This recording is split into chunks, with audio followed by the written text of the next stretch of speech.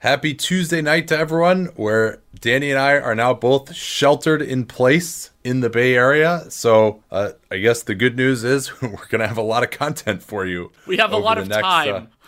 Yeah, until April 7th. Danny and I basically will not be leaving our house except to grocery shop. So, and maybe to go on like a hike or something. We're allowed to do that as long as we stay 6 feet away from other people. But yeah, gonna be interesting hanging out here, and hope everyone out there as well is staying safe and doing pretty much the same thing. And we'll do our best to provide you all with some entertainment. And let's start by doing the center rankings. This is something that I think we'll do these with point guards, and then we'll do top 10 players in the NBA over the next couple of weeks or so. And center rankings, you said that power forwards was the easiest we had done so far. Was centers easier for you? Mostly. One of the things that was weird how I resolved center, I actually just had more tiers. And part of me thinks that might have been dumb, but part of me thinks that I was like, well, I saw those guys as materially different qualities of player. And so that part of it, what shocked me most was I kept a really tight filter at the bottom on the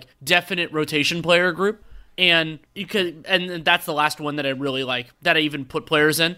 And so there were legitimate NBA players that didn't make that tier, and it's still everything included up to 59 guys. So the supply is ridiculous. And that's a part of why, especially now that the league is moving generally smaller, some of these guys do bridge over and play power forward. But the supply, maybe not at the top end, but the supply is just ridiculous right now. But they were pretty easy to categorize. So to answer your question, yeah. Yeah, I think so. I struggled once I got below about the 15 range. I should say below 12. I ranked my first 12 guys, and then below there, I thought it was a lot harder to differentiate. I did break the guys into tiers. I didn't go quite as far down as 59, but I basically went down as far as anyone that I thought could be a reasonable starter in a pinch, and that got me down to really 45, 50 guys. Mine was at 40 for that group. So yeah, that's pretty close. Yeah, I mean, if you think about it, Myers Leonard started most of the year for a solid playoff team. And yeah, he's not going to finish games. He's got a lot of limitations. He had a lot of good pieces around him, etc. I get all that. But that's an interesting argument for, well, maybe you can get by with a lot of these guys if you just put the right players around them, and some of these guys can look pretty good. And then if these guys get on the wrong team, they can start looking pretty bad. But it's a fascinating group to me of just where do you draw the lines? Because again, the whole reason we do this is because we want to say, hey, what are you really paying for here? What is the replacement value if you're going to give Nikola Vucevic a $25 million a year contract, or you're going to give Jonas Valanciunas 3 years, $45 million? What are you really getting for that versus if you decided to spend fewer resources, what would you be getting for that? So that's why we do this on all the positions, but in particular, this position is where I think it's the most salient over the years. Well, and it's where we had that discussion a few years ago that really clarified it for both of us, that once you got below a certain number, I think then it was 12, that it was a real drop-off, and that number has thinned to me. I think that now the number of centers that I would really pay for is more in the 7 to 10 range, maybe even shorter than that. And some of those guys, can play different positions. One other, before we get into laying out the criteria, we won't spend as much time with that. One big picture thing I wanted to lay out there is that at the center position, more so than other spots, partially due to injuries and circumstance, I had more players where I was questioning how much to value this season. So Al Horford's a great example of this. You're reconciling Al Horford in 18-19 versus Al Horford in 19-20, which is representative. And for Willie Cauley-Stein's another example, I had a bunch of those type of guys, Deadman. And so I did the best I could, but I could imagine in certain circumstances, people being like, hey, why didn't you wait this year more? And for a lot of it, it was just how representative is the situation. And sometimes, with different players, it can also be something that is in our criteria, which is how versatile are they? How many different systems does their game work? Can they play other positions? Can they defend on switches? What do you have to build around them? And that is a valid consideration. I think another valid consideration is how much you're going to weight regular season value versus the playoffs. This is the position that might have the largest dichotomy between who can succeed in the regular season and who can succeed in the playoffs. Right, and so I think that's a good way to lead into the criteria here for those of you who've listened to other position rankings. It is where we would want somebody if we had a regular season followed immediately by a playoffs that the season started today. So this is not continuing the season that already existed or anything else like that. It is an 82-game season starting right now. And then the only other big consideration there, caveat, is that recoverable injuries, like not degenerative or like the things that'll persist, those we're not really weighting in very much. So if a player is currently dealing with a knee thing or a back thing that isn't let's say it's a broken bone, like Nurkic, we expect that they will fully recover from that because it's just a more interesting exercise. Yeah. And Nurkic, I actually have a few questions about personally, but yeah, when you've missed a year, then it's hard for me to say. I don't know if that's. I weighted that less. Whereas somebody, if I just don't think they're ever going to be right, or let's say they can't play more minutes than that for a specific reason, then that factored in more for me. And then, as we kind of got into, this is not a future rankings. This is not where will that guy be in 21, 22, or beyond. Though, if a player has more upside, this is kind of the Luka corollary. If a player has more upside, maybe they reach it a little bit earlier. Maybe they can be a little bit further along in the development, that sort of a thing. But it isn't, so there will be a lot of talented young players that I really like that are in lower tiers or not in tiers at all because they're not there yet. And that is an important consideration. And let's see, is there... so then the other thing kind of in that goes specifically in the center criteria for me is that I still consider center a more important defensive position than offensive. That does not mean every good defensive center is above every bad defensive center, but it is more important. So if you're going to, because if you don't have a good defensive center and you want to build a strong, let's say, starting lineup, you're going to need that from somewhere else. And so that's going to be a consideration. However, if the center is so good offensively, like a couple of the guys at the top of my list, then you'll make that sacrifice. So let's get started here. And another thing that I'll note before we begin, there seems to be a lot of fluidity from year to year below the top 6 or so, which I think is another indication of just, hey, pay for those guys who really make a difference for you on either end, who you're like, okay, you put this guy out there, you got a good offense or a good defense, and or you're at least a fair amount of the way there, or you don't necessarily want to pay for a ton beyond that. So I'm going to start with tier 1, and I had 3 guys in this group: Joel Embiid, Nikola Jokic, and Karl Anthony Towns. I struggled with how to rank them. I ultimately went with Joel Embiid number 1, and my rationale was, to me, if you have him at his absolute best, I know there are a lot of injury concerns, but if you have him at his best, when you consider his defensive impact, the fact that he's just really, really difficult to guard in the post, he's been the best post-up player in the NBA. The numbers on that are spectacular this year. Even if he's less likely to be at his peak than Jokic or Towns, or when the playoffs roll around, that his game is just the most versatile and the most portable, and he has the fewest weaknesses of that group. And so I think he's ultimately, I would say Embiid is probably the only player on this whole list that I could look at who could plausibly be the best guy on a championship team. I don't see that from any other center in the whole NBA. My tier 1, the category was what I called it potential best player in a series. Now, you're drawing a different line than I am in terms of that, with the Joel Embiid thing, and I agree with you. I think that there is a fundamental difference, and part of the reason I had Joel Embiid number 1 is that he has been this massively impactful player in a series, not only in a series that his team won, but in a series that his team lost. When they faced the Raptors, he was excellent. The biggest thing excellent, I don't know. I mean, he did offensively, he wasn't healthy, and he got shut down. Yeah. I mean, granted, he was still incredibly important. He was impactful. I guess impactful is better to say than excellent. Yeah, and, I mean, you'd be of all of these players, the one who's had the best playoff series is Nikola Jokic. Correct. But he also wasn't going against real defenses. Right, and Jokic also, he wasn't terrible in the Portland series, but he's the best player on a team that lost to an inferior group. And also we've talked about his defensive weaknesses many times, where they have to play this system with 2 on the ball in pick and roll a lot of the time to protect him from getting traffic coned if he plays more of a drop coverage. So, I mean, that ultimately puts a ceiling on your defense. Within his capabilities, I think he is very good. He's He's not a terrible defensive player in the regular season, but it's also just, it's really hard to have an elite defense with him out there. And Embiid, even this year, they have been elite when he's been out there on the floor. Right. And so my tier 1 was the same 3 as you, and it sounds like the same order. I had Towns third, and there is a distinct chance that when optimized, and also when, if he gets a little older and improves, gets a little stronger, that Towns will be better than Jokic. Maybe even he could be better than Embiid. That's why they're in the same tier, as they could be there. But with Towns, I mean, the first month of the year, Towns was way better than Jokic. Right. I mean, Jokic, yeah, and so we'll have to, it's going to be time and better fit and surrounding players and everything like that. But Towns' talent still has him in this tier for me, and also he's been an absolute Iron Man before the highly questionable stretch of this season. I can't remember whether it being 14 games, but something like that. But he's been so durable throughout the remainder that I'm willing to give him credit for all of that.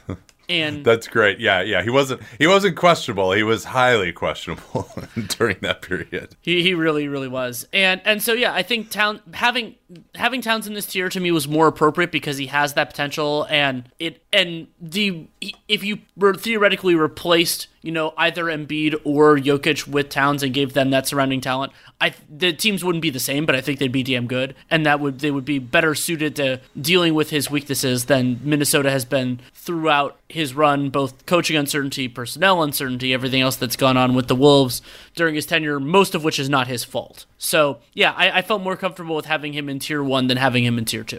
Yeah, and I do think overall he's been extremely durable. I am writing this year off as an aberration. I am hopeful that is the case with all the games that he's missed. I mean, he doesn't seem to take like the absolute greatest care of his body, and that's something that has plagued all 3 of these guys.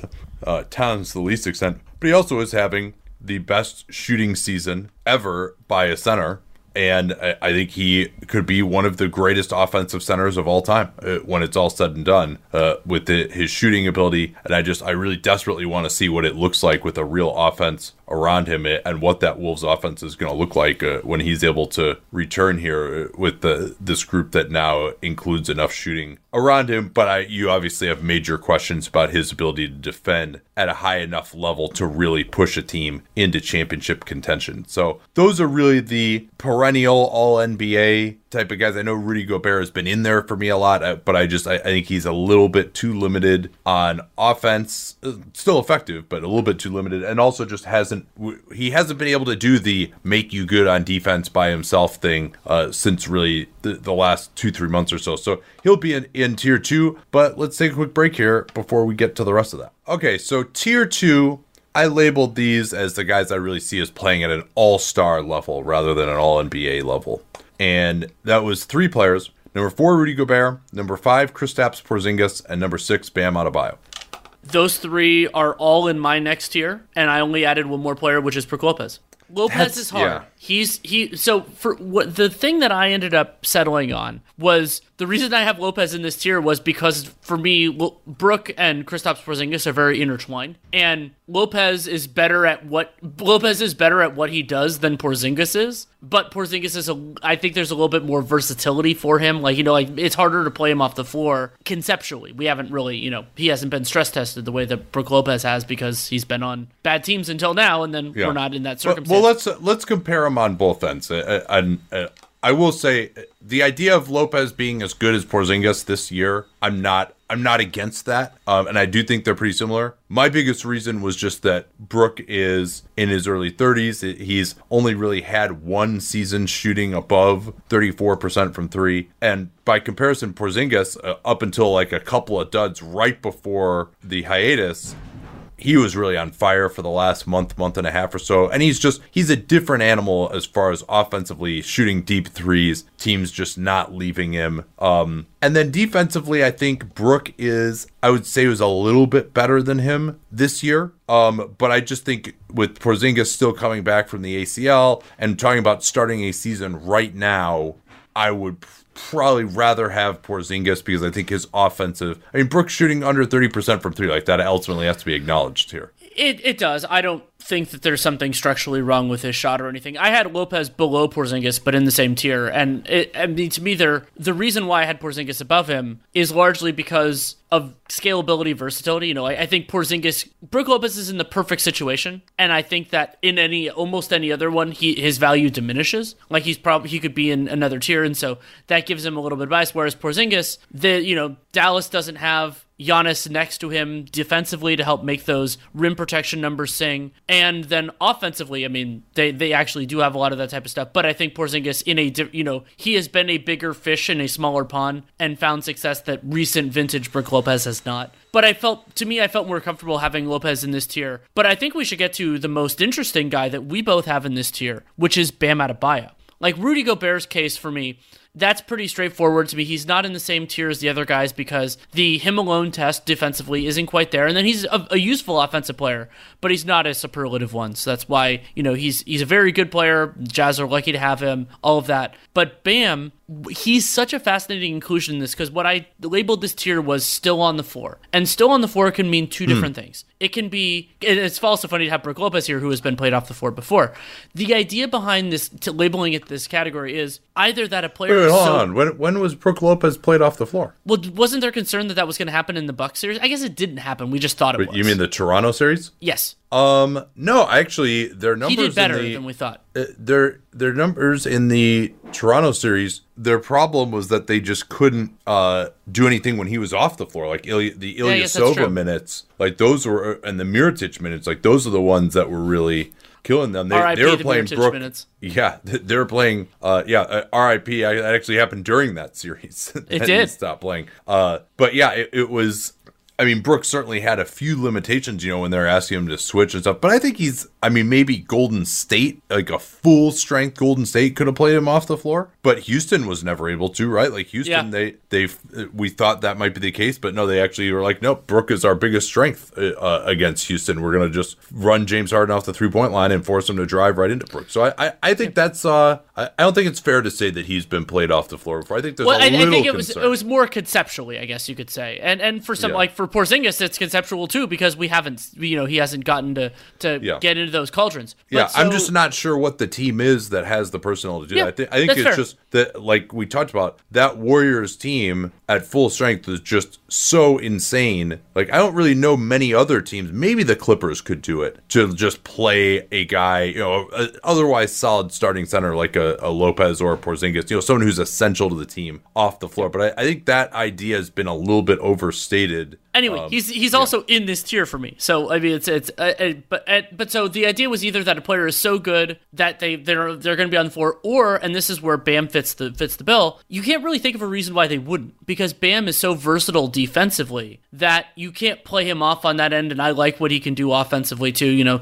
The jump shot is always something that we're going to fetishize for big men, but he's been a capable distributor, good role man, and so with Bam, I've been thinking about Bam too, and I thought about that of like, he doesn't have a jump shot, but no, offensively, the way he can handle the ball and if you don't guard him, number one, he can hand off to a shooter. He's a good playmaker. Or if you're just going to not guard him, he'll take 2 steps towards the basket and he'll dunk all over your entire team. Right. Because he's a good enough ball handler and finisher where, kind of like, not quite to the level of Zion, but where, no, you still actually need to guard him because if he gets ahead of steam going towards the hoop, he's just going to finish it. Exactly, and so that's why I felt pretty good about having Bam in this tier. He's my 6. I went Gobert, Porzingis, Bam, Brook in this tier. And by the way, I had the exact same order. I just had Lopez just in the next group. Yeah, and so for me, I could talk a little bit about how I drew that line where I did, which was I said stay on the floor. My next tier was 3 guys.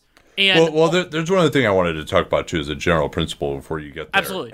And that is the idea of just what these guys enable you to do, right? Sure. And I think that's something where Sabonis is, we talked a lot about him. I had that soliloquy on why I had him lower than some people. I didn't think he was a deserving all-star. And on the contrary, though, I think the centers who just enable you to do so many more things, even if they're not putting up unbelievable stats themselves. Like I actually have Miles Turner rated above Domantas Sabonis. And Brook Lopez, Brook Lopez is averaging what here? In terms of points per game, I'm guessing it's like in the mid-teens. I never look at points per game anymore, but I suppose I can figure that out. Brook is averaging 11 this year and 12.5 last season. Yeah, so you look at that and you'd be like, what the hell? Sabonis is averaging like 20 a game, and he's got a bunch of double-doubles, and he gets a bunch of assists. But the reason that like Brook and Miles Turner and to a lesser extent some of these other guys who I'll have a little bit lower here is like when you can shoot threes, space the floor. So number one on offense, now you can get away with perimeter players at other positions who can't shoot it as well, right? Right. Like you and those guys will be better defenders. Maybe it's a scoring type like a DeMar DeRozan who doesn't shoot threes, or maybe an Eric Bledsoe or a Giannis Antetokounmpo. And obviously you'd have Giannis out there regardless, but he on offense, these types of players to get shooting from a position where you don't normally get it is so massive. And then if that guy can also, and there's plenty of guys who can shoot the three, but if that guy is also a very solid rim protector, now you really just cause so many problems for the opposition and so many options in terms of building your team around. Like that's where the value comes from, even if you're not like watching the game and being like, holy shit, this guy's dominating right now. And there's another important element of this, which the Mavericks are a great example. Yes, it's true that these kind of centers can open things up for you to play a non-shooter. They can also open things up by playing them with shooters, if you play 5 out the way that Dallas has. And so if you can get that kind of, Moxie Kleba or some of these other things, then it can help supercharge the offense. And then as great as Luke has been, you don't need as many ball handlers. Guys are they just have so much more space to work with. I think that's been a big part of why Tim Hardaway Jr. has had the season that he's had.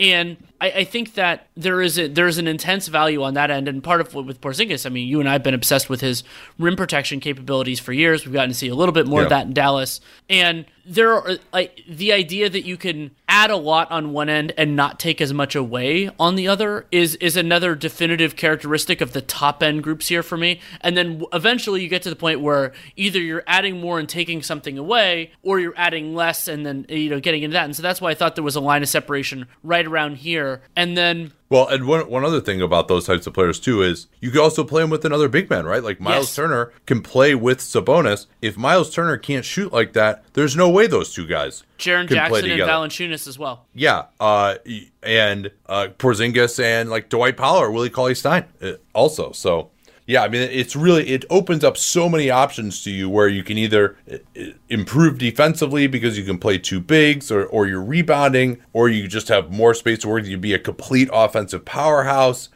You can get away with perimeter guys who can't shoot. I mean, there's so many things that having that type of a player opens up for you. But yeah, here, let's take another quick break and then we'll get into this next group. Okay, so you go first here. What is this next group for you? Tier 4, or actually Tier 3, I mislabeled. I called it best of the rest, and for me, they're players who... Well, that is that's really a great... Well, no, there's a reason. Really just making these guys feel great about being in this tier. Well, no, hey, that's the spot that Everton wanted to be for a long time and isn't right now. I'm not going to complain about that. But so for me, it's 3 guys, and all of them have I think they bring more on one end, and then they're completely functional on the other, and so there are ways to make it work. My number 8 is Miles Turner. Turner, I firmly believe is being underutilized offensively. Yeah. He can shoot, but could he be on the Jaren Jackson program? Yes, absolutely he could. And I'm not sure about that. Close to it. I mean he's shooting 34% this year, and the idea is that he would ramp up his shooting even more. Presumably, those attempts get more difficult. So but I'm not sure they do if you build, make it a larger feature within the offense. Maybe that's true. Or if you just have more threats, more shooting around him as well, so that they have to leave him more. There's more space. I mean, that's all possible. By the way, we are 8 for 8 in terms of our rankings right now. And also Turner, he had a rough start to the year defensively, after that breakout last year. But overall, I think it got better towards the end. And also, he had a really nice year last year when he played with Thaddeus Young and everything else. And it's not like Thaddeus Young has set the Bulls' world on fire this year defensively. I mean, not that he's been terrible or anything. So I have Turner 8. Then number 9, talked in the intro about how do you value this year versus last year. I have Al Horford 9. I love... our first deviation, he's 11th for me. Yeah. So Horford, for me, his game offensively works so well on good teams. He's a capable passer, capable shooter. And, I mean, he has lost a little bit defensively. I mean, we're not getting into full context. The question is, has he lost a little bit or has he lost a ton? And he's also supposedly been dealing with this Achilles soreness. You don't know how much of a difference these nagging injuries have had on him or how much of it is this is his age 33 season. Right, and so there are some very real concerns. And this is age 33. Where do you? I gave him the benefit of the doubt a little bit more. And then we might disagree on my number 10 as well. I'm just still a believer in Clint Capella. I mean, he's the more traditional role man, doesn't do a ton with the ball in his hands, but I think he's a better defender than the next group, and I think that his facility, it might be that he's benefiting, still because he didn't play with the Hawks, from the Hardenstein that he got, better chances to succeed. As opposed to the Hartenstein? Yeah, as opposed to the Harden, who is still getting the Hardenstein. But the idea that he's getting better chances to succeed and that makes him more efficient. But also, I think Capella's, his defensive chops are there. And I just, I trusted him a little bit more. The next tier down, it's a smaller step, but I just thought, I think that he's better. So it was close. And Capella, I bounced between whether to have him in the next tier, and I kept him here. Yeah, I've got him a little bit lower. I just too much uncertainty about him. I could see having him higher. If you go back to the 17-18 playoffs, the way he was playing then, maybe you would say that he should be in this group, but I don't think he's reached those same heights defensively since then. His switching hasn't been as impressive as it was at times in that 17-18 season. That is a nice element for him to get out on the floor, but I'm not sure he's the technician in conventional pick and roll defense. And then, I worry about the injury, the plantar fasciitis. I know we're saying that that's over now, but he has had some nagging injury. He hasn't had quite the same pop. He's another one of these guys who's kind of reliant on that athleticism. And so I think he's also the free throw shooting, the fact that he can't shoot outside of 2 feet from the basket, that's also a concern to me. And maybe he's just going to look so awesome in an Atlanta uniform, but I think I generally would think that the Houston ecosystem was helpful rather than hurtful to him. And so I would agree. Yeah, so that's why I have a little, so for example, Derek Favors I have at the top of the next group, right? Who's better defensively, Favors or Capella to you? I would say Favors is, but he also hasn't had a ton of opportunity, with starting lineups to prove it. He's done really well this year, though. Yeah, I think he understands pick and roll defense better. I think you could make the argument that Capella is better than him offensively, but not significantly so. I think Favors, to me, at least just on a per play basis, is the better player. You might argue about Favors actually being able to stay healthy, which is a concern. But I think for me, this tier 3 was more about guys who are kind of sub all-star type of level. I don't think Clint Capella is ever going to get to that point for me. And, can either really shoot it, really be at least a secondary hub on offense and not kill you defensively, or have that shooting ability on one end, protect the rim on the other. That's kind of become the holy grail to me more than Yeah, go ahead. That makes me interested in who you have at 9 and 10. Yeah, so number 9 is LaMarcus Aldridge. Okay, and you've always been higher on him than I have. And he has slipped defensively this year. He hasn't had as much around him. And that's what gives me the most pause about him. But what makes me enthusiastic is the fact that he shot the ball from 3 so much more.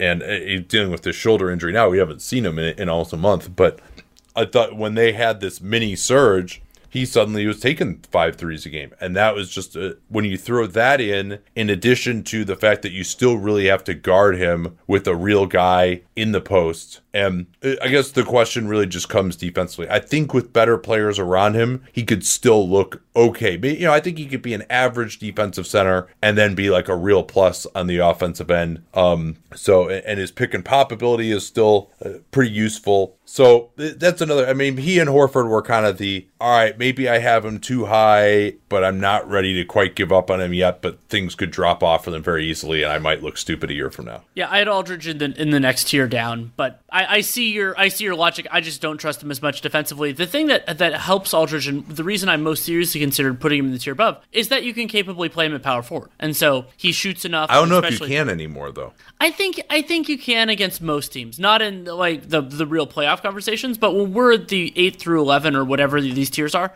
I think we're not having that conversation with most of these guys anymore. Like, that's why I labeled tier 2 still on the floor, is I think once you get past that, it would be great to have it, but it's a value add that none of those guys really have. So did you have anyone else in this group you wanted to talk about? Well, so you had Turner 8, you had LaMarcus 9, who was 10? I went with Domantas Sabonis. Interesting. I think number 10 would be below where a lot of Indiana people would have him. And is above where I have him. Yeah. Now, he has gotten better every year, but the shooting hasn't come around. Maybe on another team that might happen a little bit more. He hasn't been asked to do that as much in Indiana because he's largely played center on offense pretty much this whole time now in Indiana. But he is a very solid secondary offensive player. He's good enough in the post that you really have to guard him with a real guy down there. I think that does matter. He can force double teams. Excellent passer, of course, offensive glass. He can be a threat there as well. And I think, defensively, I'd have him kind of around average. Maybe, and perhaps he looks a little bit better in that Pacers system. He's solid on verticality. He's not, really a guy you want guarding power forwards on the perimeter in terms of moving his feet and having to close out. But I think when he's just matched up against a guy one-on-one, he can do okay. His short arms, are tough on a switch. But I think he's a pretty good technician in terms of pick and roll defense conventionally. Splitting the difference between the ball handler and the roll man, changing up his approach a little bit, and he's a solid box out guy, a solid rebounder. So this is about where I'd have him, and with the idea too that he's young, could continue improving. The reason I have him below Turner is just with his inability to shoot.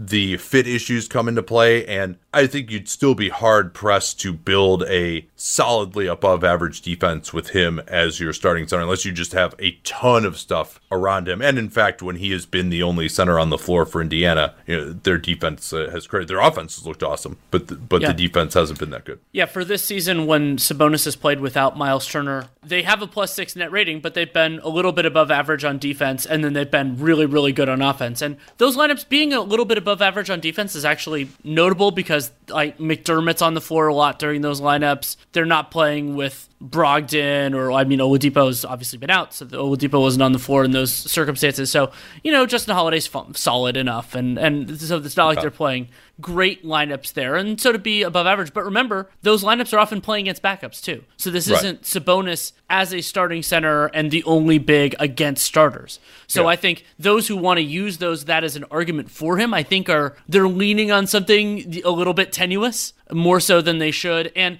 that's why I had Sabonis a tier below is guys that I don't think have it all together yet. And with Sabonis, he benefits from playing with another big who can space the floor. And there are some of those guys, but there aren't that many. And I like what he can do, but I think it elevates a team, but I don't know if it's like a true focal point or even a secondary focal point of a really, really good team. I think that part of it with Sabonis, he has a lot of the calling cards of being a high-value floor raiser, which shouldn't be seen as a denigration in the fullest. It is in slight. But I think that players like that are just a little bit less valuable, and we might not get that context. I mean, Sabonis just signed that long-term extension. Turner's under contract for a few years. It might be arguing in the abstract for a while now. We don't know. Maybe they trade Turner at some point in the near future. We don't know. Let's go. So my next tier. Well. So I had one more in this group actually, which was 7 through 12 for me, and that's Serge Ibaka. Totally fair. I had him in the next tier down, but he was my hardest omission from this tier. Yeah, he's largely been pretty durable. And I think he showed in the playoffs last year that he can be a major problem. He even played a little bit of power forward next to Marc Gasol in that crazy Philly series, and he's still got pretty decent ability to switch against some teams. His three-pointer has returned this year after being just totally off last year. He can also pick and pop into the mid-range. He's not the greatest finisher anymore, but he can convert some short flips and hook shots around the rim. Still not a great decision-maker offensively. You don't want to necessarily run a lot through him. Short rolls, he can struggle to make some decisions still. He's gotten better in all those areas. But defensively, I think he's right up there. And again, he fits into this group where because he can space the floor at least enough, it opens up a lot more options for you.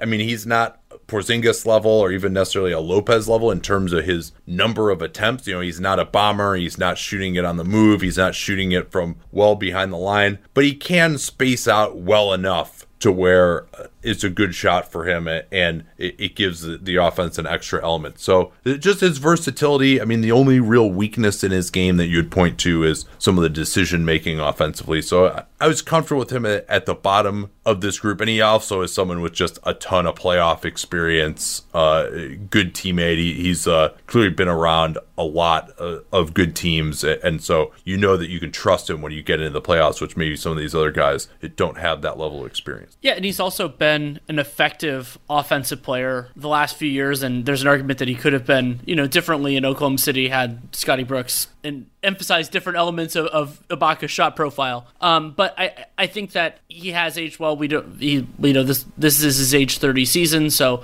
we'll see how losing a little bit of athleticism affects Ibaka. I'm a little bit worried about that because remember, this is the season that starts today as opposed to the season that is in process right now. But yeah, that's fine. I mean, again, he was the closest to mission. My next tier, so yours was... let's take a quick break here before we get into that. Sure. All right, so your next group now, this is your numbers what through what? 11 through 15. So a lot of this is overlap. I can actually. So this is small. It's interesting to me that you've gone as small as you have. Like for me, my tiers get larger usually the lower I go. Same here, but I just drew a little bit of line. And so this is actually part of what I labeled it. I called this group more established, but are they actually better? And so part of some of these guys could have, Ibaka I debated moving up. A couple other guys I thought about grouping with everybody else, but I just felt more comfortable drawing this line. Then my next group is massive. It's 16 to 29. That's 14 guys. Okay. But and so we've already talked about a lot of these. Sabonis, Ibaka, Aldridge. I would say we've talked about those guys in real substantive detail. Then Derek Favors came up, but you had him in the same kind of tier as me, and we should talk about him a little bit. Yeah, I mean, I think I made the point about him. I still, a proven two-way center. If I knew that he could play more than 25 minutes a game and could stay healthy with his knee and back issues over the course of a whole season, I might even consider having him higher. Now he can't shoot. There's been attempts to become a corner 3-point shooter. I mean, he took that corner 3 in that game against the Mavs. Yeah, he did. A couple of weeks ago. That was that he airballed. I was just the rare crunch time Derek Favors 3. Yeah. Hopefully it shall remain rare. And yeah, he airballed it over the rim by 5 feet, I think. But no, I mean, I think here I began to run into, and even Sabonis as well. I kind of moved the guys who can shoot and defend up into a higher group, but still now the two-way group. So Capella was in this group for me. Richaun Holmes, who's really took a step forward this year. I thought he was I mean, if you're looking at the guys who are all right, these guys are a plus on both ends, unambiguously. Wow. For Holmes, maybe it's just because it was this year. I didn't have him here yet. Yeah. If it was single year. But I want to talk about one other guy because I only had one other player in my tier here, and I'm guessing he'll be in yours, and that's Steven Adams. Yeah, Adams, was a little bit lower in this group to me. I mean, I'm worried about his decreased mobility. So you had Rashawn. You had Richaun Holmes in this group and not Steven Adams? No, I did. He was at the very bottom. Okay. I will say I didn't I didn't number this anymore. I ranked the top 10. That's where my line was. I didn't number anybody after that. Yeah. No, I haven't either. 12 was as low as I went in terms of the numbers. But Marc Gasol I also had here. I mean, he still is just less than a year removed from just a wonderful playoff run. He's the best post defender at the center position, which still has some value in this league, and great decision maker, can shoot it. Now, his complete inability to score from 2-point range this season was a concern. The fact that he's missed half the year with hamstring injuries, also a concern. Those are the two reasons I had him down a tier. I mean, if you could guarantee slightly more health, he would be in this tier easily to me. Yeah, and I think that's maybe just a divergence in philosophies because I'm, and you can correct me if I'm wrong here, but I'm more pushing for who can really contribute at a championship level. And that's part of why I picked Embiid above Jokic and Towns way back in the beginning, because I was really all right, yeah, this guy might not be healthy, but guess what? You're not winning a championship with some of these other guys anyway, so I might as well just take the chance that this guy can contribute at a championship level. That's kind of the thinking on Horford, too, even having him a little higher than his play this year would warrant. because I just think, this guy can get into a championship series and contribute. There definitely is merit to that. I do weight availability and presence and all that during the regular season, I think, a little bit more than you, because a lot of teams don't have that luxury. They have to actually get in. And I would say that that's valued less at center. You could make an argument because centers who can, they're not going to be as definitive. They're not determining as much about. You can get some other guy who can take the guy's place while he's injured. Yeah, I guess if you're the New Orleans Pelicans, that's not actually true. But. Right, and there are certain other circumstances. So I downgraded guys a little bit for that. If availability is a skill, all that sort of stuff, and with hamstrings are tricky, especially. Like I was a little bit worried about that. And also, like, this next tier, my next tier down. Well, let's go finish out yours. So where are you? So I did have Steven Adams at the bottom of this group. I'm worried a little bit that his finishing has dropped off and his mobility has dropped off. He's not quite the same titanic force on the offensive glass as he used to be. Another guy who really, I think, a lot of these guys these guys deserve credit for improving their skills. Like in the case of Adams, he's added a floater and a post game, but generally they're less skilled. And so if they're just really reliant on their physical force and athleticism, it's hard for them to keep it going. The reason why I had Adams in this tier is I was really impressed with him defensively this year. I mean, the Thunder have they've moved away from some of the things that made life easier. Remember how some of those supersized teams that had a lot of rim protection or that had other guys that could help out, and losing Jeremy Grant, losing obviously Kevin Durant, and a lot of the other pieces around it made life harder. I mean, Chris Paul's a wonderful defender. I mean, they relied a lot on Gallinari, and Gallinari I would say was better defensively this year, but Adams he had more to do this year and did a very good job of it. And that just impressed me. Yeah, I thought he had a tough start to the year. He'd come on lately, so I mean, this is only his age 26 season. Amazing. I mean, that's a guy who seems like he's been around forever. I mean, because basically he was starting from just about the beginning. I think it was like playoffs of his rookie year that he supplanted Kendrick Perkins in the starting lineup. My other two players in this group, one was Jusuf Nurkic, and he was the Blazers' second best player a year ago. Pretty good on both ends, other than having a ton of explosion at the rim.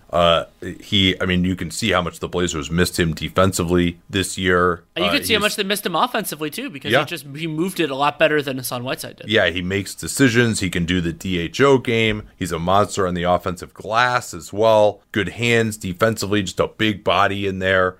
And I thought he was a really, really good player. I mean, if you just guaranteed me that he would be back to the level that he was a year ago, I might have really thought about moving him into that group with some of these other guys that I talked about, the Ibaka, Horford, Sabonis group. But, I mean, at 280, he was supposed to make his season debut on March 15th, so he was going to be ready. We'll get an idea of where he's at. And the hope is that his injury wasn't as bad as Gordon Hayward's, because it didn't involve any of the joints. But he also, just at his size and that kind of a catastrophic injury, you do wonder if he could come back to 100% of what he was. I mean, I thought he would be back earlier than he was, but he wasn't able to do that. Certainly there was an abundance of caution involved. Then he might have come back earlier, but then he hurt his calf too. But you get those kind of things as you're trying to bring a 280-pound body from a year of inactivity back to playing at an NBA level. There's one other big thing that you didn't break up with Nurkic, which is scheme versatility. I mean, I worry that he's in the perfect situation defensively, that drop back coverage, and that he relies so much on him being just big, and he does it very well, and there is a group of guys that can, but put him in a lot of other situations, and teams could want to do that, and I think he would look meaningfully worse. And remember, part of this is trying, thinking about where a player could go, and being really good at one thing and being good enough at that one thing that your team might want to do it is valuable. But if maybe you have better switching personnel, or you want the guy up more towards the level of the ball, I just don't think he can handle those types of things. And there aren't that many teams that run the approach. He has quicker feet than it appears that he does, and he also has really good hands. So I think it'd be possible to do like a more of a use him the way that Jokic did. But I think that is a reasonable way of looking at it. I mean, he is both offensively and defensively pretty much in the perfect position for his talents. And, if he were on a different team, would he be less effective? And I will say that this season has given me a greater appreciation for his talents in absentia, because we were very into the idea of Hassan Whiteside, especially defensively, because he checks a lot of those boxes, but he's not Yusuf Nurkic. So this was maybe the hardest guy to rank for me in this whole group. I did have him in this tier, and that's Nikola Vucevic. I had him a tier below. And I understand that. I mean, perhaps the memory of how good he was last year is just infecting me a little bit too much. I mean, he does, offensively, I think he still does help a lot. 5.1 3-point attempts per 36 minutes. Only shooting 33%, but he's come on after the entire Magic team apparently couldn't make a three-pointer for the first 2 months of the year. He's got solid post-up ability. I mean, it still remains a huge matter of frustration that he doesn't use his strength more and go through guys and get fouled. It's so many of those short flip hook shots that just, are not going to go in quickly enough. Like, he rushes those shots. You can shoot him with both hands, but this is his age 29 season. I do think he makes a lot of things go offensively. So, maybe I should move him down a tier. He just was so good last year. And then defensively, he's absolutely in the perfect position. You got to remember that he sucked before Steve Clifford came in, and they've got a lot of rangy wings around him, although some of those guys have been injured a lot of this year. And I think he's definitely taken steps forward. But on another team, I think he could be revealed as extremely limited defensively once again. So I think I am going to move him down and just do a better job of treating last year like kind of the outlier that. Do you want me to give you a reason why? Okay. This year, Vooch played 2,500 possessions without Jonathan Isaac. And they have plenty of other good defensive players. I mean, Aaron Gordon was in a lot of those lineups. They've played him a little bit with Khem Birch, and Fultz, I think, does a reasonable job of defending his position. 113 defensive rating, 33rd percentile. He can function within a system where he is the third best defensive player on the team, but how often do you get that as a luxury? And remember, he makes the offense better. So he's kind of this anachronistic fit. Like, he makes your offense better, but you need great defenders around him. And some teams can find those defensive forwards, but other teams, I mean, think about how many teams are scrambling to find those players in the first place. So he's in a situation to kind of, because we value defense at the center position, where last year in particular, it papered over some of his faults, and then it accentuated his strengths. And so we're like, oh man, he's the reason this Magic system even functions, which is true. But the things that are most important for his position to do, those responsibilities have to fall on other people who generally can't do it. Yeah, and then generally, you're right that it's sort of this weird symbiosis where, okay, he is really keeping you afloat offensively, but part of the reason that he needs to keep you afloat offensively is because you need all these defensive players who are keeping him afloat defensively. Right. Yeah, and last year, I mean, it really was an outlier. 57% true shooting a year ago, and 36% from three, never been above 33% since he began shooting threes before that. I mean, he was basically, other than last year, essentially a 31% three-point shooter for his career. He's taken even more this year, and he does pass it. He does have spacing, but his post-game hasn't seemed to work as well either. And, clearly last year is going to be the only year of his career that he was an all-star. I think that's pretty obvious. Yeah, all right, so you convinced me to move him down. Yay! Should we get into the rest of this group now? Okay, so what? Lay out where you are in terms of numbers, and then we'll kind of square up there. Okay, so now I'm into the... Yeah, I guess as it turned out, I only had 6 guys in that tier 4 group, which was Favors, Capella, Gasol, Holmes, Nurkic, and Adams. And again, the reason I have Holmes there, I think he's a wonderful offensive center outside of the shooting, and he's made himself into a very competent defensive player. He's a two-way guy, and that established two-way play that I feel confident in, that gets you higher. He could be my Dwayne Dedmon for this year, because I really like to get ahead of these things and appear prescient by ranking guys higher than maybe other people would. It worked out so well for me with Dedmon, right? Well, appropriately, Dedmon's in my next tier. Because is he really? Okay, well, I will not quit Dwayne Dedmon. I am now lower on him than you are. Yeah, I think so. So yeah, so this is I think this is starting at 19 for me, this group. So we're pretty. I think we're pretty much matched up now. Yeah, I'm at 16 to 29.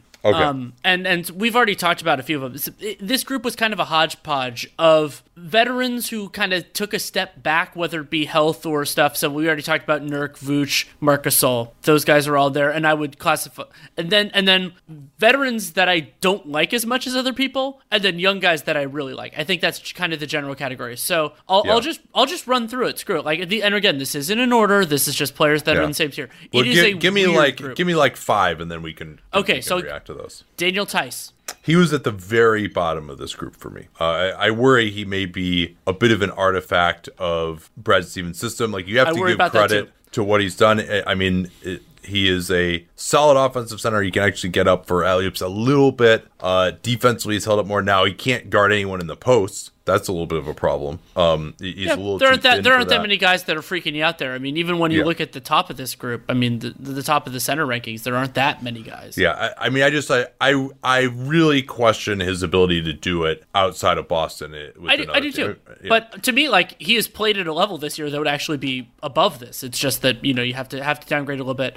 Jared Allen. I think that he is a plus defensively, not a huge plus, but a plus there. And then offensively, a slight plus. I like him as a role man. I wish he had a little bit more versatility offensively. But players who do those two things are here. Similarly, I have Wendell Carter Jr. here. Might be a little early, but I really like his defensive tools. I think that the Bulls did really miss him when he wasn't playing. And then offensively, some of it is just that the shot isn't falling, but I think that he has the chops to make that work. And if I'm going to roll the dice on whether he's going to be better offensively for a 12-month stretch starting right now, I'm going to take that bet. Yeah, this is really a hodgepodge of guys with some different strengths, but ultimately what settled it out for me is just there's a little bit too much uncertainty about all of them for me to feel like, yes, like this is my solid two-way option at center that I feel I can just take this guy to the bank. I think that's fair. Either they're guys who are too young, haven't done it in the playoffs, or significant weaknesses on either end. Along those lines, somebody that hasn't come up for us in any other tier, but is in this one for me, is Andre Drummond. I do not believe that Drummond is a consistently positive impact defensively and offensively. I mean, the high watermark. There's just no proof of that, really. I mean, blocks and steals on occasion. Defensive rebounds. But defensive rebounds are, congratulations, you're the one who grabs them. That is valuable, but it's not as valuable. Well, and also they don't really defensive rebound any better with him on the floor usually in their over the course of his career. So, yeah, I mean, he is certainly someone well overrated by his box score stats. And I think the league has caught up to that given the lack of trade value that he had at the deadline. And that's his free agency, whether it occurs in 2020 or 21, depending on that player option, is going to be clarifying. And Drummond could end up being the beneficiary of the it only takes one or two type of stuff, that it could figure it out. Somebody else in this tier, Jakob Poeltl. I like him defensively, offensive rebounding monster. I'm less optimistic that Poeltl will move beyond this tier than some of the other guys like Wendell Carter, Jared Allen. Maybe this is a way station for them, but Poeltl being in this tier, I mean, there's value to that. Like and I wonder what his free agency is going to entail being restricted. Yeah, I thought he's somewhat analogous to Ivica Zubac. Also in this tier for me. I think Wendell Carter, I really am a believer in him defensively, and he has shown a lot of versatility to get out on the floor in Jim Boylan's system. I think he can also protect the rim really well. He's got some verticality. I think he can play some conventional pick and roll defense in other systems. So I'm a believer in his defense. He even has shown some switchability at times. Offensively, though, the shooting has not come around. It really did. That was something that was supposed to be advertised, and maybe on another team it'd be a little bit different with a different role. He's not a great explosive finisher on the rim. His post-up game is not something that's ever really been featured and probably shouldn't be. I would hope that he could get some more of those like quick duck-ins with that strong body, but that's something that hasn't really been the case so far. So he's just a little bit too unproven, and then you throw in some of the health issues that he's had as well. We just haven't seen enough from him. I getting ahead of it, I feel he was one of my dicier selections for this group. How about Harold? How did you deal with him? I had him in the next tier down, and that it's good to clarify with this. So what I had the next tier down was definite high-end rotation. Guys that are, if you have them on your team, you're going to play them a lot, but for various reasons, I wouldn't be comfortable giving them the lion's share of the role, and there are different reasons why. I don't trust Harrell enough defensively, and his offensive game is very good, but it's also it doesn't. I don't think it elevates good players as much. It's and that might be unfair. Maybe that's just me thinking. No, I mean he's a finisher. Now he can go 1-on-1. But it's not like, oh man, we're gonna go double team this guy and run everything through him, and now we're getting all these open shots for open guys. No, I think that's a great way to look at it. But let's finish out. So my in-betweeners, let's see. That's what I called this group, the in-betweeners. So it's like, they're not backups, but you also don't love them starting. So the ones that we haven't mentioned yet. Christian Wood, I put him here. Yeah, I think he's, it's pretty clear at this point, he's a very good offensive center. His three-point shooting is a weapon. His finishing around the rim is a weapon. Now, he can't really post up at all. He's pretty much exclusively a play finisher. And he hasn't ever played on even in like competitive NBA games, even at the end of a season in a playoff race, much less playing in playoff games. But I do think he's someone who can help your offense to some degree. I mean, the Pistons offense hasn't been like so amazing with him out there, even with his own individual stats. But there's other stuff going on there, and but it's just a question of his defense is a major question mark. I mean, huge question mark. He can block shots when he's in position. He can move pretty well, but the effort, the intelligence, the intensity, that's all just. I mean, I saw he hasn't stuck out to me this year as like being atrocious, but they're just. Playing at a playoff level defensively is just so far away from anything he's experienced before. And doing it against starters. And I mean, they're sometimes that's the wall that these guys hit as centers. It's a little bit different, is that playing largely on the starting line and playing on the second line defensively can paper away a lot of stuff. I mean, I've made the argument with Sabonis that he's doing it while on the starting line because he's playing next to another center. But it's the same basic idea. That also might be true of another guy having this tier, Mitchell Robinson. Well, another problem for Wood, too, is he's a little thin. Like, I don't know if he can guard post-up centers very well, which is another issue. Yeah, I'm not as freaked out about that because there just aren't that many. Mitchell Robinson, hard guy to place for me. I've been a believer in his physical tools for a long time. I had him one level down here. That's fine. And I think part of that's not his fault. It's more just uncertainty for me about him. Because he's been in such a weird situation where he can't do what he really does best. His block rate has gone down this year, which might be good because he probably needed to stop fouling quite as much. Although that hasn't particularly happened, but we haven't seen quite the amount of boundless energy. But I mean, the guy, it's just too uncertain for him. I mean, even if he'd had as much of a role with some spacing around him as like Wood had, I would feel better about what he is. But that's why I had to have him a little bit lower, because I still would move more towards guys who I think, and I realize Wood doesn't fall into this category, but generally with this group, I'm like, all right, I would like to believe that if you get into at least like a first round playoff series, this guy's going to know what the hell he's doing. Paralleling the mistake that I made with Alex Len as a draft prospect, I think that I give a little bit too much credit to players who are in imperfect situations especially if I like their tools, they would have figured that out. And I think that might be true with Mitchell Robinson, but I mean, his part of why I like him is that offensively, he knows exactly what he is and he's damn good at it. And it's not a hard role to fill. Roll man who has a crazy catch radius and can offensive rebound. Not every team needs that guy, but a lot of teams know how to use that guy. And it just so happens that he's on the team with the worst spacing in the NBA. And then defensively, there are a bunch of other things. But I think that there's a way to use him. And then another guy, I think this is the last one in this tier that we haven't talked about at all, is Valanciunas. I just respect the hell out of his game. It's not, flashy all the time. He's stable enough defensively, and then offensively, it's grown. The 3-point shot is more there than it was a couple of years ago. But it takes him so long to get it off that it's just like not a huge weapon. It isn't a huge weapon, but teams have to respect it at least a little bit. And I just think he's solid enough that for me, I trust him more than that guy's in the next tier down. Some of which I think on certain teams are better than he is. But on the, if you're blind, you're blindfolded, you're thrown at a dartboard, and that's the team they're on, I think I would prefer Valanciunas on more of them than somebody like Dwight Powell, who I like Dwight Powell, and Dwight Powell on the Mavericks, obviously he's way past him. But there's only one Mavericks. Yeah, and JV kind of a start the game but not finish the game center on a really good team. But, he's been on good teams in his career. He's always been really efficient. He's an underrated role man. He can offensive rebound. He can post up a little bit, but it does kind of take him a long time to post up, and he doesn't really pass out of there. So it's kind of more of like, okay, if he has a really good mismatch, we'll throw it to him. But he does have that ability. 3-point attempts, only 1.7 per 36 minutes. So again, it's not like a huge volume to where it's making a difference. But at least if it's like, hey, if you're going to play him the way the Nets played him in that game early this season of like, all right, we're just going to straight up root our feet to the lane, he can make you pay enough. So like that's worth something. And then he's a big body inside. He'll rebound.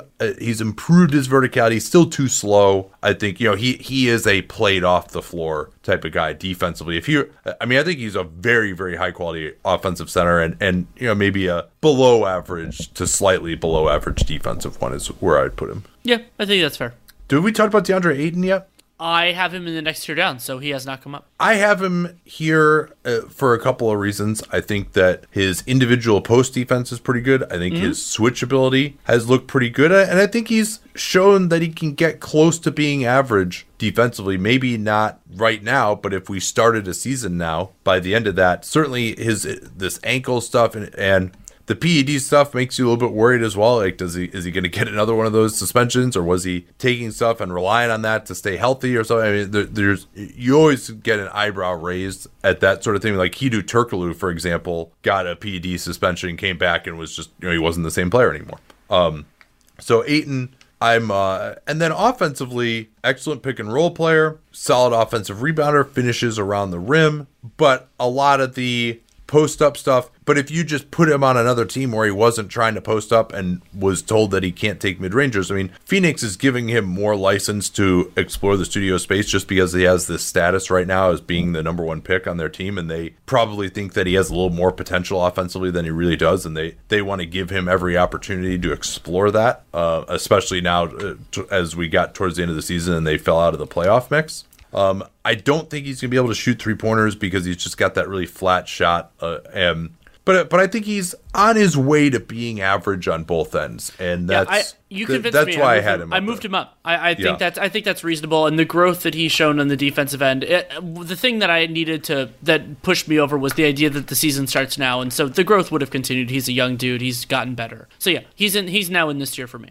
Yeah, and I think it was just encouraging that he started to show a way to make plays, right? He's this season improved his block rate from 1.5 per 100 possessions last year to 2.4 this year. That is a pretty significant jump to me. And now big problems with his free throw attempt rate. Like that's a big reason I don't buy him as a potential offensive centerpiece. I don't think he is going to be able to make his post game efficient, but he's still young. I'm not going to foreclose on that. But I think on another team, when if they just cut some of the crap out of his diet, that he could be a very efficient guy on offense and be a solid defensive player in time. And so you're kind of pricing in that there would be additional improvement here. But certainly the defensive improvement for him has been very encouraging this season. Did you have anybody else in this tier you want to talk about? Jarrett Allen? Yeah, I had him in this tier. I'm a big fan of his. Yeah, I wouldn't say I'm a big fan of his. I think that it's going to just be incremental improvements in his game from here on out. He just doesn't have especially much as a backup.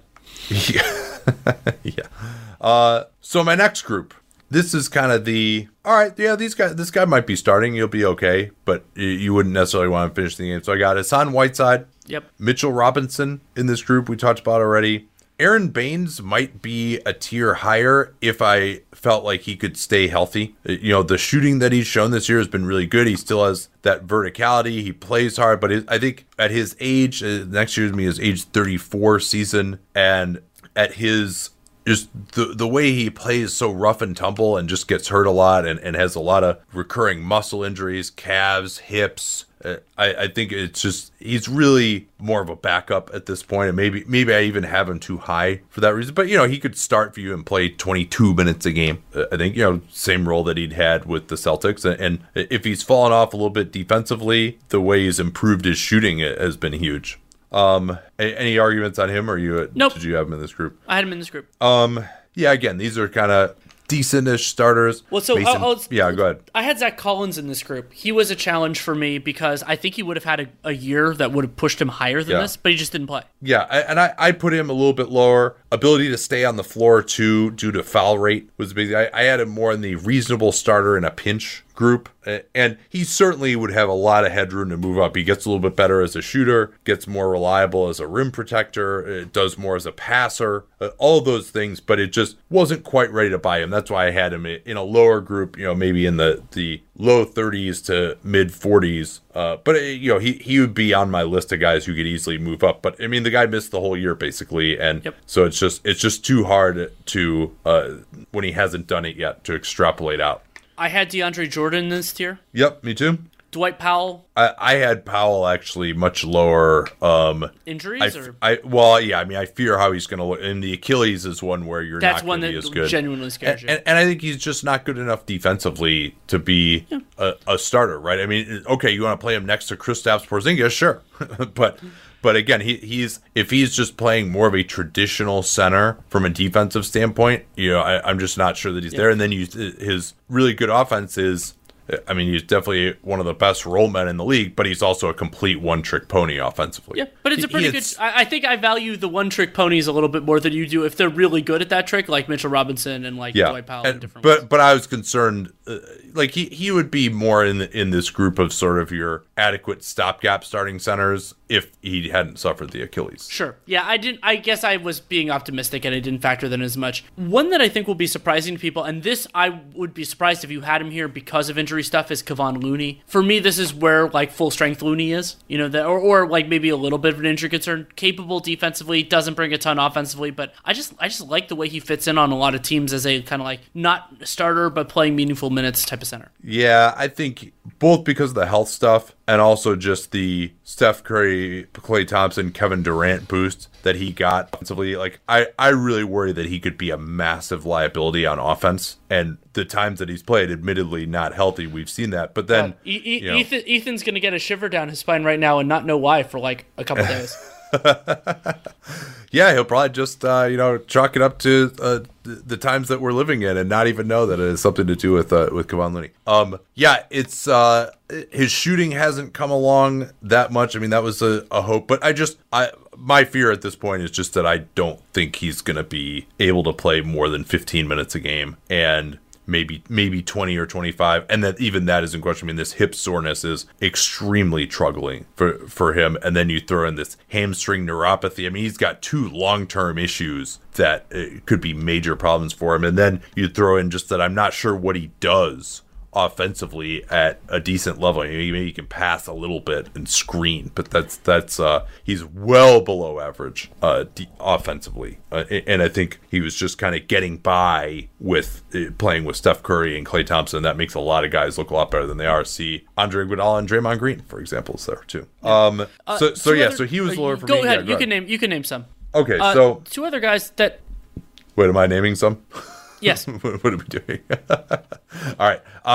Dwayne Dedmon was down at the very bottom of this tier 6 for me, really in kind of the mid 30s. I think the theory of him is awesome. That's why I had him as high as I did. And if he played as well, if he just shot it as well as he did last year, and he also was at a higher level defensively, I think, last year too. But if he just shot it that well this year, then he'd be right around where he was last year, which I think I had him 17th last year, which was way higher than most people would have, admittedly. And he just hasn't shot the ball. The ball just has not gone in for him this year for whatever reason. And I'd like to think that that's an aberration. And he's back in Atlanta. He still hasn't shot that well in Atlanta either. He's been under 50% true shooting there. And he couldn't hit a shot in Sacramento either. Atlanta has at least played better when he's been out there, which has been a positive. But then that also considers who he's replacing as a center, particularly defensively. So I think he's got the ability to move back up again if he shows that he can hit shots. But it's just been...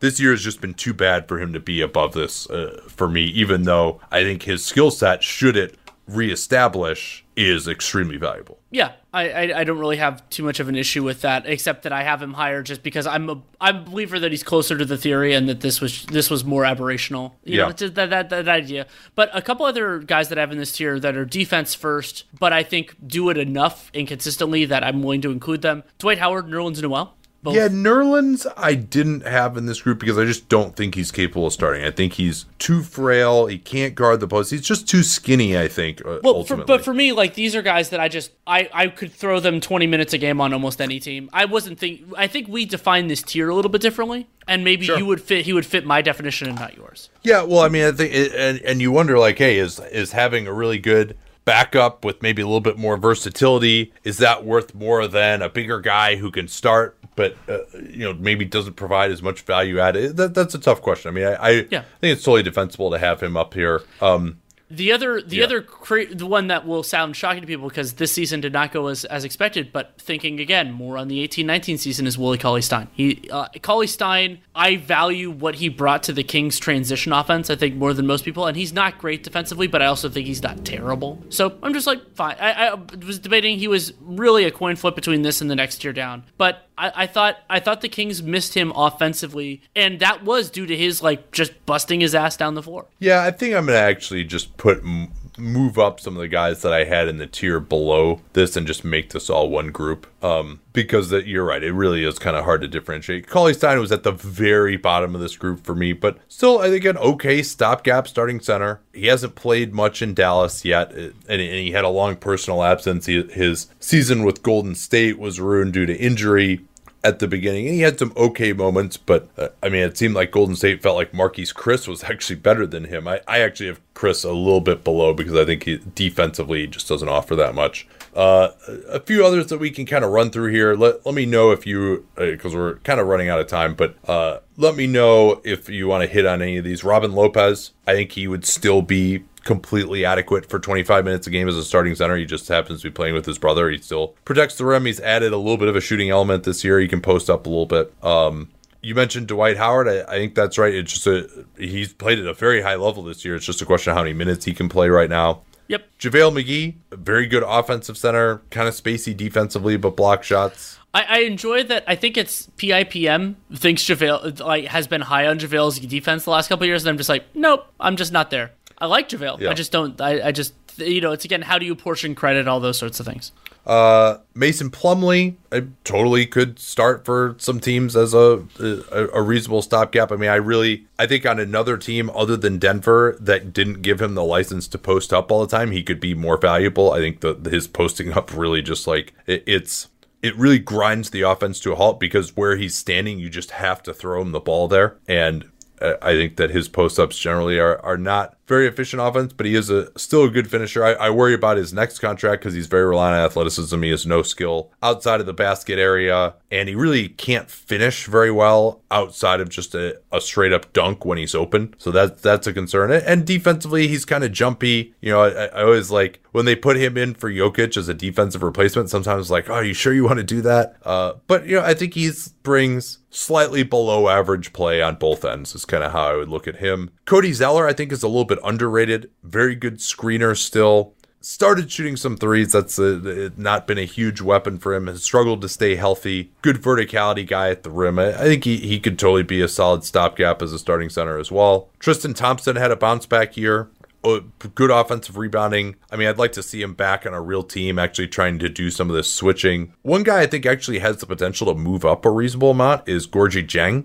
The way he's shot the three this year has been big, and Minnesota really was quite good defensively. They got a little lucky, but when he was starting for them with Towns out, they actually really defended pretty well. So I think if this three thing is real for him and he continues to increase his attempt rate, that could be a big thing for him. But he's kind of at the bottom of this group for me right now. Yeah, we define the tiers a little bit differently. A lot of those guys were kind of towards the top of my next tier, but that was a harder line to define than some other ones. It was just for me, like the guys I trusted a little bit more and everything else. But yeah, I have no real opposition. Just going to run off a few more names. And of course, we will be posting this, both of our lists on our Patreon at patreon.com/Duncan Leroux. We really appreciate those who are able to continue subscribing, and we'll try to give you guys some more content there now. We might even boost up the number of mailbag pods that we're doing since we're going to have some time on our hands here. So look out for that. Patreon.com/DuncanLaRue. We appreciate your support in these difficult times to the extent that you're able. Obviously, I heard from a couple of people who said, hey, I'm sorry, I just can't keep doing this. And that's, with some of the economic pressures that are coming for us. So we completely understand that. But to the extent that you're able, we love still getting your support. But just to run through the list here, anyone that we haven't mentioned, Enes Kanter is in this group for me.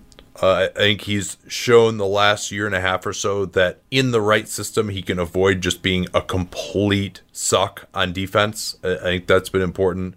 Taj Gibson has been toiling in obscurity. I think he's a totally fine stopgap center who could be a quality backup as well. Alex Len, I barely snuck into this group. Maybe he probably doesn't deserve to be there, but yeah, I have feelings on that, but that's fine. Yeah, I mean, we're talking about the 45th best center in basketball. Yeah, exactly. That's why I'm not spending time on it. Yeah.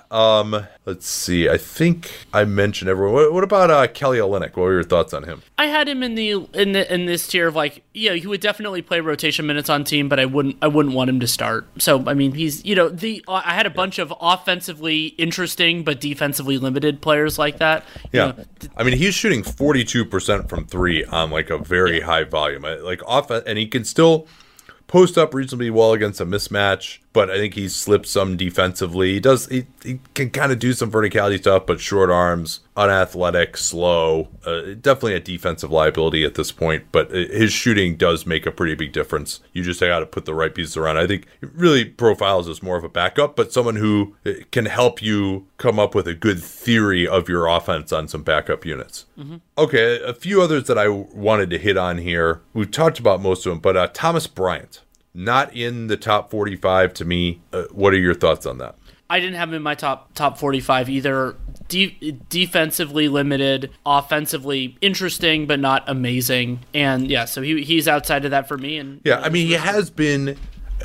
You have to give credit for his ability to be very efficient offensively, and he's great for your transition game, the way he sprints the floor. He's a developing shooter, but God, is he horrendous defensively. It's just you can't. You're very hard pressed to be decent defensively when he's out there, and so that's just. And I think there's plenty of other guys who can finish efficiently around the rim in this group. I mean, I think I couldn't really put him there. And Marquise Chris is sort of in the same category. I like that Chris has some more bounce to go finish alley-oops, and he can block some shots, but conventional pick and roll defense, he's totally lost. And as a switch guy, I think he's not really adequate. He can get blown by pretty badly. He doesn't really have a good understanding of where to send guys. I think he's taken some real strides forward this year, and maybe next year playing for the Warriors, if he is back at next year, do you think he would be in a big role? Maybe he can just really start to learn and absorb more. I think just from an overall maturity standpoint, he's taken some steps forward. That's what all the reports around the Warriors indicate.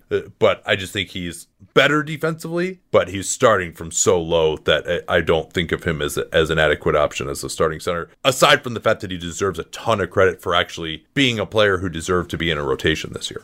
And a couple others I wanted to talk about briefly. Danny actually just had to go because his girlfriend has an important work call, but I figured it's not worth bringing him back to finish recording. I got just 2 more things to talk about here. Mo Bamba, another player who's taken some strides forward this year. He's got a much better block rate. Efficiency is not high. Really, anything inside the arc has not looked good for him. The three-point shooting hasn't been a major weapon. There's still hope that could develop. He hasn't killed them. You remember last year, basically him getting injured kind of propelled them into the playoffs. Incidentally, Kem Birch, who played so well last year, he's really been someone who's regressed a lot this year, and he might have figured it in some of this list last year. He's not there this year. But Mo, we'll keep an eye on him, but hasn't contributed at a playoff level. The shooting isn't quite reliable. I think he's below average offensively, and defensively, he's at least blocking more shots, but I don't think you can look at him reliably as a plus yet at his starting level. And then I got to really keep an eye on here for me, although we'll see what happens in Indiana over the next year and a half or so. But Goga Bitadze, really a problem as a shot blocker, but he fouls a lot. He's as a rookie. He's not a great finisher inside the arc offensively, but could be a guy who provides that shooting and shot blocking combination that's so valuable in future years. So he's a guy whose development I'd like to keep an eye on. He showed some signs this year, even though he hasn't been in the rotation much of the way. So, all right, that was fun. A lot of centers that we really needed to talk about. It shows you the depth of this position. That's part of why we had to spend more time on it. But we'll be back tomorrow. Not sure what we're going to do yet, but maybe we'll check back in on some of our awards predictions. Take a look at that. We got some good feedback on the Western and Eastern Conference over-unders, and getting a lot of great suggestions for pod ideas as well. Hope you guys stay safe out there. Also, if you are an employee, you're a little bit worried about your safety going to work, or you work at a business that you think for public health reasons that to prevent transmissions of the virus, it might be better to close it. Or if you are a business owner yourself, check out the article that is pinned to the top of my Twitter page that I wrote, which is how to talk to a business owner about temporary closing during this outbreak, and it got a lot of good reasons in there. I've gotten some good feedback on it. It hasn't worked for everyone. I know that gotten some frustrated messages of people who tried and failed, and I've tried and failed in the case of some people in my life as well, which has been frustrating, but I've had about a 50% success rate. I think that's worth trying if you can get there. And hopefully these next 2 or 3 weeks we can really hunker down, sacrifice together as a society, and we'll look up and maybe we can actually control this thing and start getting back to normal. But certainly if we don't do this now, that it's going to be a long time before we get to that. Cat may be out of the bag already, but at least give ourselves a chance. And I support all you guys